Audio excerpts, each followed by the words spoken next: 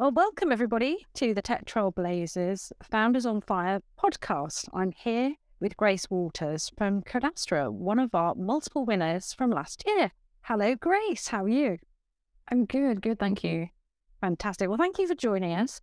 I'm looking forward to spending a bit of time sort of getting an update from you. But first of all, congratulations. You guys picked up multiple awards, including yourself as runner-up in the Female CXO, Tech Trailblazer, and also in the Firestarter and Developer sections of the awards. So congratulations on that.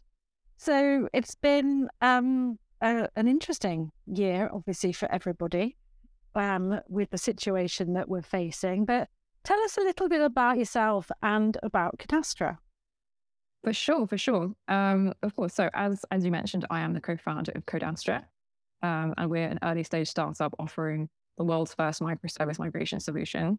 In the smallest of nutshells, Codastra uses sort of cutting edge AI driven code analytics to break down monolithic applications into microservices, providing developers essentially with everything they need to build robust, optimally designed microservices. It's our mission really to make what is traditionally a very arduous, time-consuming process significantly quicker, easier, and therefore cheaper. So we are currently a two-man band. We've been working on Codastra for about a year now, and that time has really flown. My co-founder is the engineering brains behind the operation, whilst I'm much more of a sort of startup jack of all trades. So I've been juggling everything else. Mm-hmm.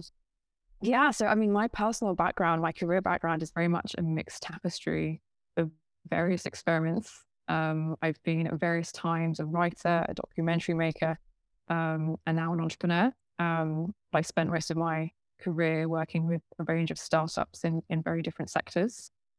I suppose how I came to be working with Codastra is again a kind of interesting synchronicity mix of events. So one of my real passions is language or linguistics, and that's what I studied at university. Sort of looking at the subtleties, structures, and psychology of language, whether or not that's kind of visual, verbal, or other forms of language. So, kind of the interesting thing about Codastra to me is the visual mapping of code that's part of the tool. And that was really interesting to me because to see code in that way, kind of visually mapped out, can completely transform how it can be experienced, and how development teams and professionals can kind of interact with that. Code fundamentally is just a kind of symbolic language.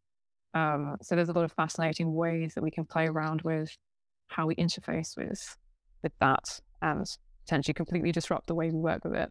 Fantastic. So that's me in again, a bit of a nutshell. Great.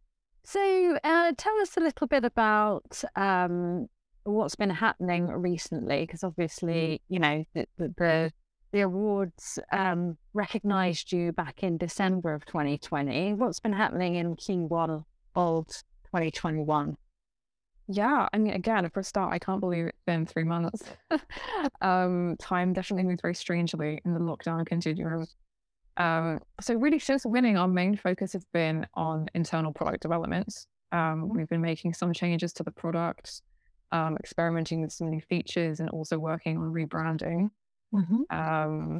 Yeah, so unfortunately, we realized that there is another company with the Codastra name, and there's been a little bit of confusion between us. So kind of my focus right now is kind of rebranding, finding a new name and a new identity.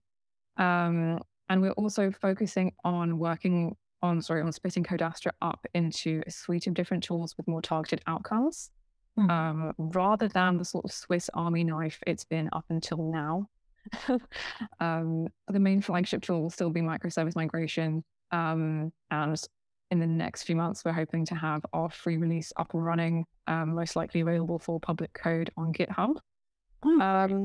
Yeah, so that's really the main focus right now, alongside establishing our kind of case studies with larger companies who are wanting to sort of move their monolithic applications to microservices. Yeah, so that's kind of where we are right now. We spent the tail end of 2020 looking at investments, but we've held back on that a bit moving forward. We're still not quite sure if that's the route we want to go down, if that's the route we want to go down right now. it's always been very important to both myself and my co-founder that we can maintain, I suppose, creative control with our vision and what we want Codastra to be. But yeah, so that's something we might come back to a bit further down the line. Great. Because obviously you were introduced to the Tech Trailblazers when you were on the pre-accelerator program Fast Forward. So I don't know if you want to talk a little bit about your experiences there as well. And thanks also to the team there for kind of introducing us to some of their cohort, including yourselves. Yeah, Fast Forward was a really great experience for us. We were on their June 2020 program, and back then we were really quite early on in the process, so it was incredibly valuable to have a team of mentors and experts to kind of bounce ideas off of and get initial feedback.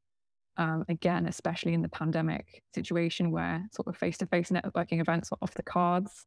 That was a really valuable experience, and a kind of safe space for us to iterate with our ideas and kind of experiment with various messaging points.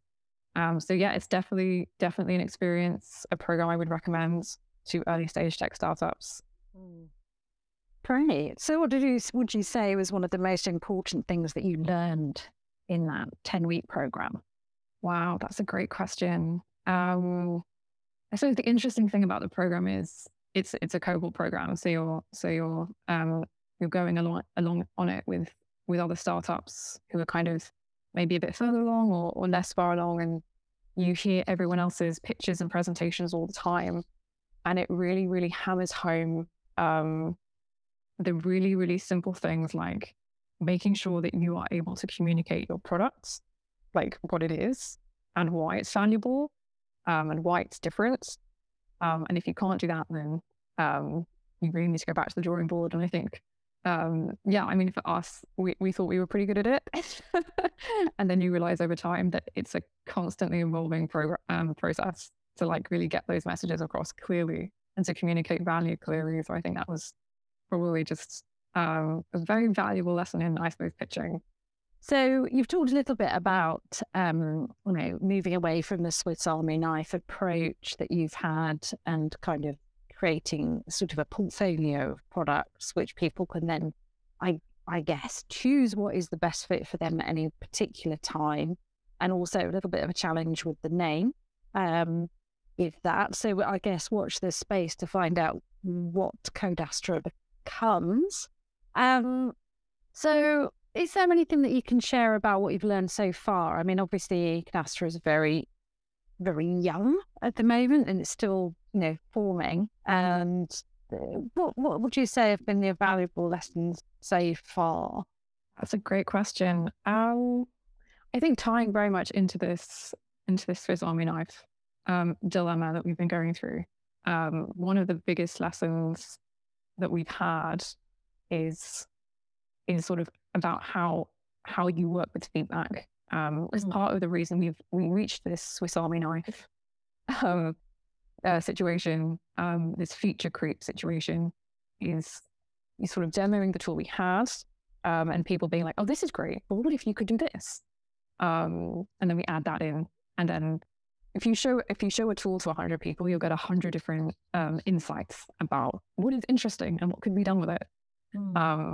So for us, I think we wasted we spent a lot of time kind of listening to people, what they wanted, building it into the tool, but sometimes losing sight of what the initial purpose of the tool was, which for Codastra was very much microservices.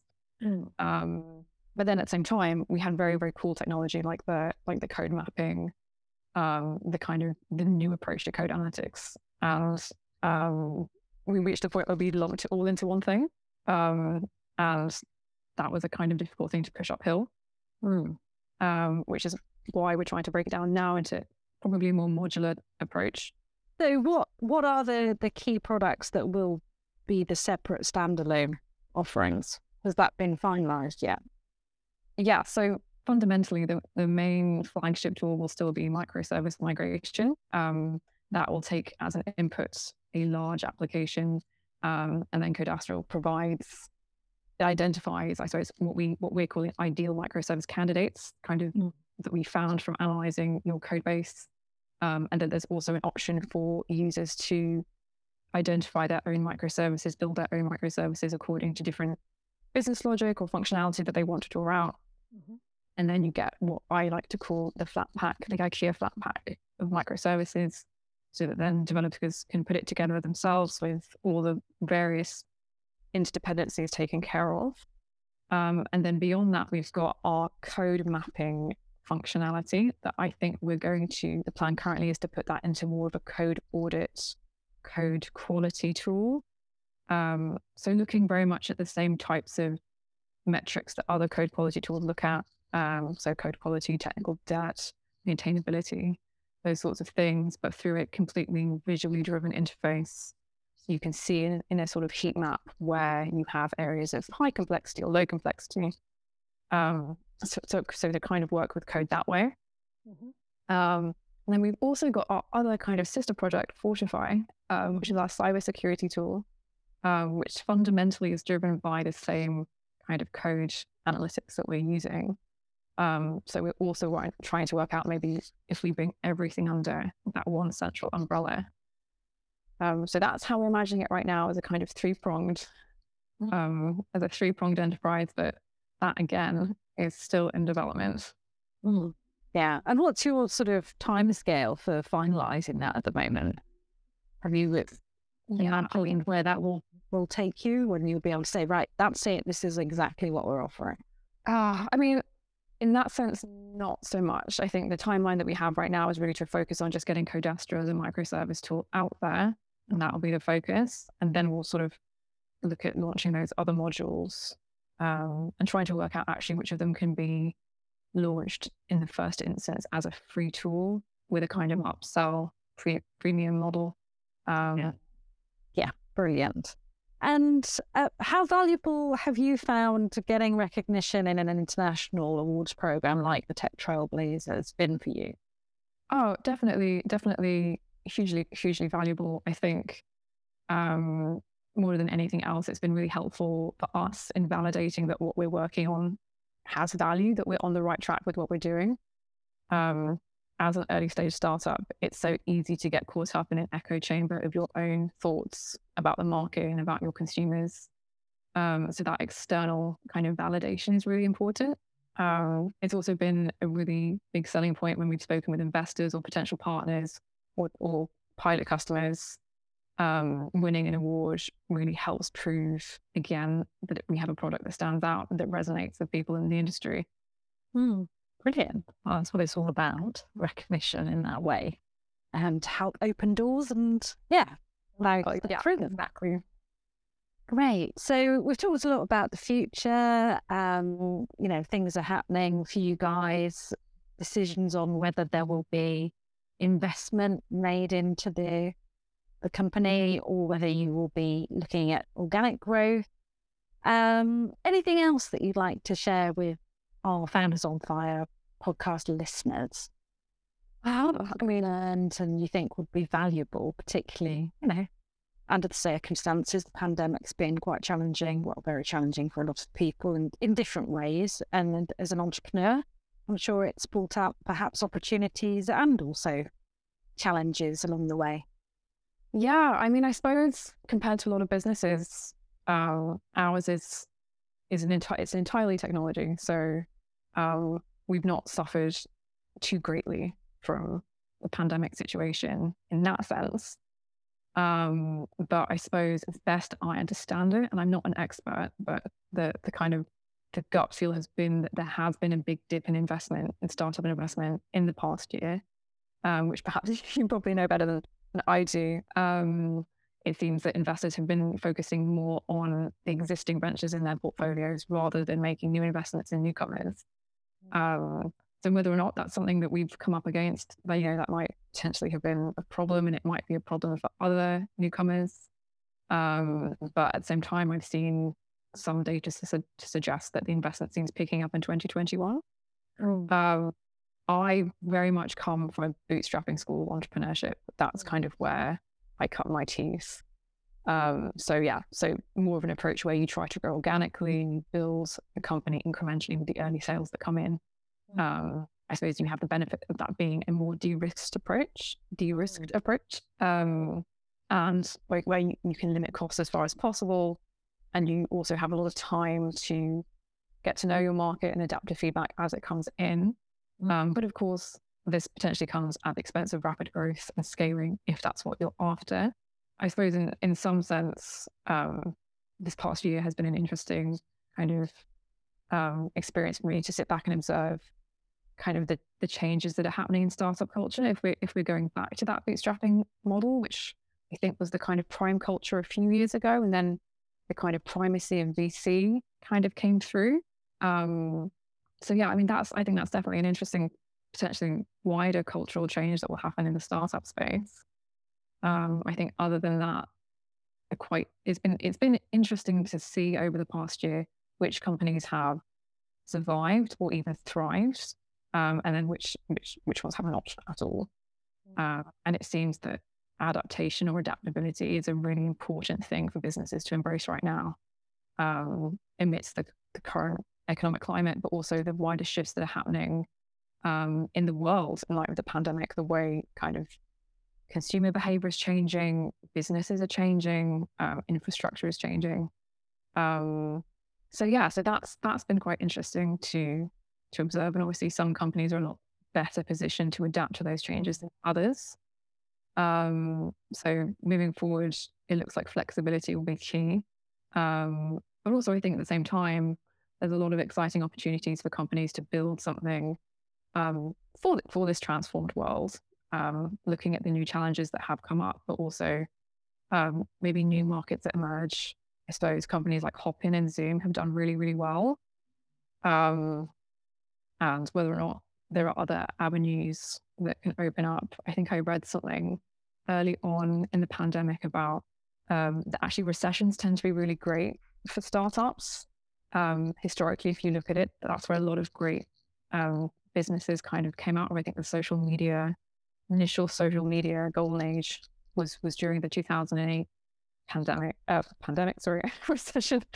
So it's a tough one because the world is definitely in flux. It's been hugely difficult, but maybe fingers crossed as we're coming out of it, there are a lot of exciting avenues as well.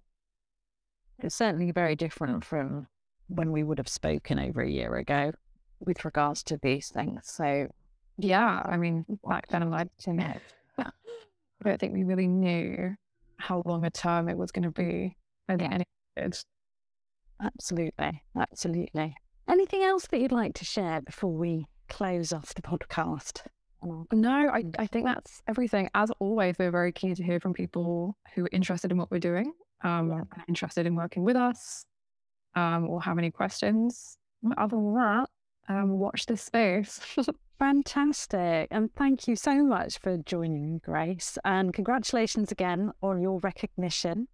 Thank you. Your hat trick, in fact. Yeah, amazing. We were so happy with that. Great achievement. So well done to you and your co-founder. And thanks again for joining us. And thank you everyone for listening. And that was Grace Waters, who's the co-founder of Cadastra, one of our winners from 2020. And if you'd like to find out more, do visit the techtrailblazers.com website. Follow us on Twitter @techtrailblaze or find us on LinkedIn. Thank you very much.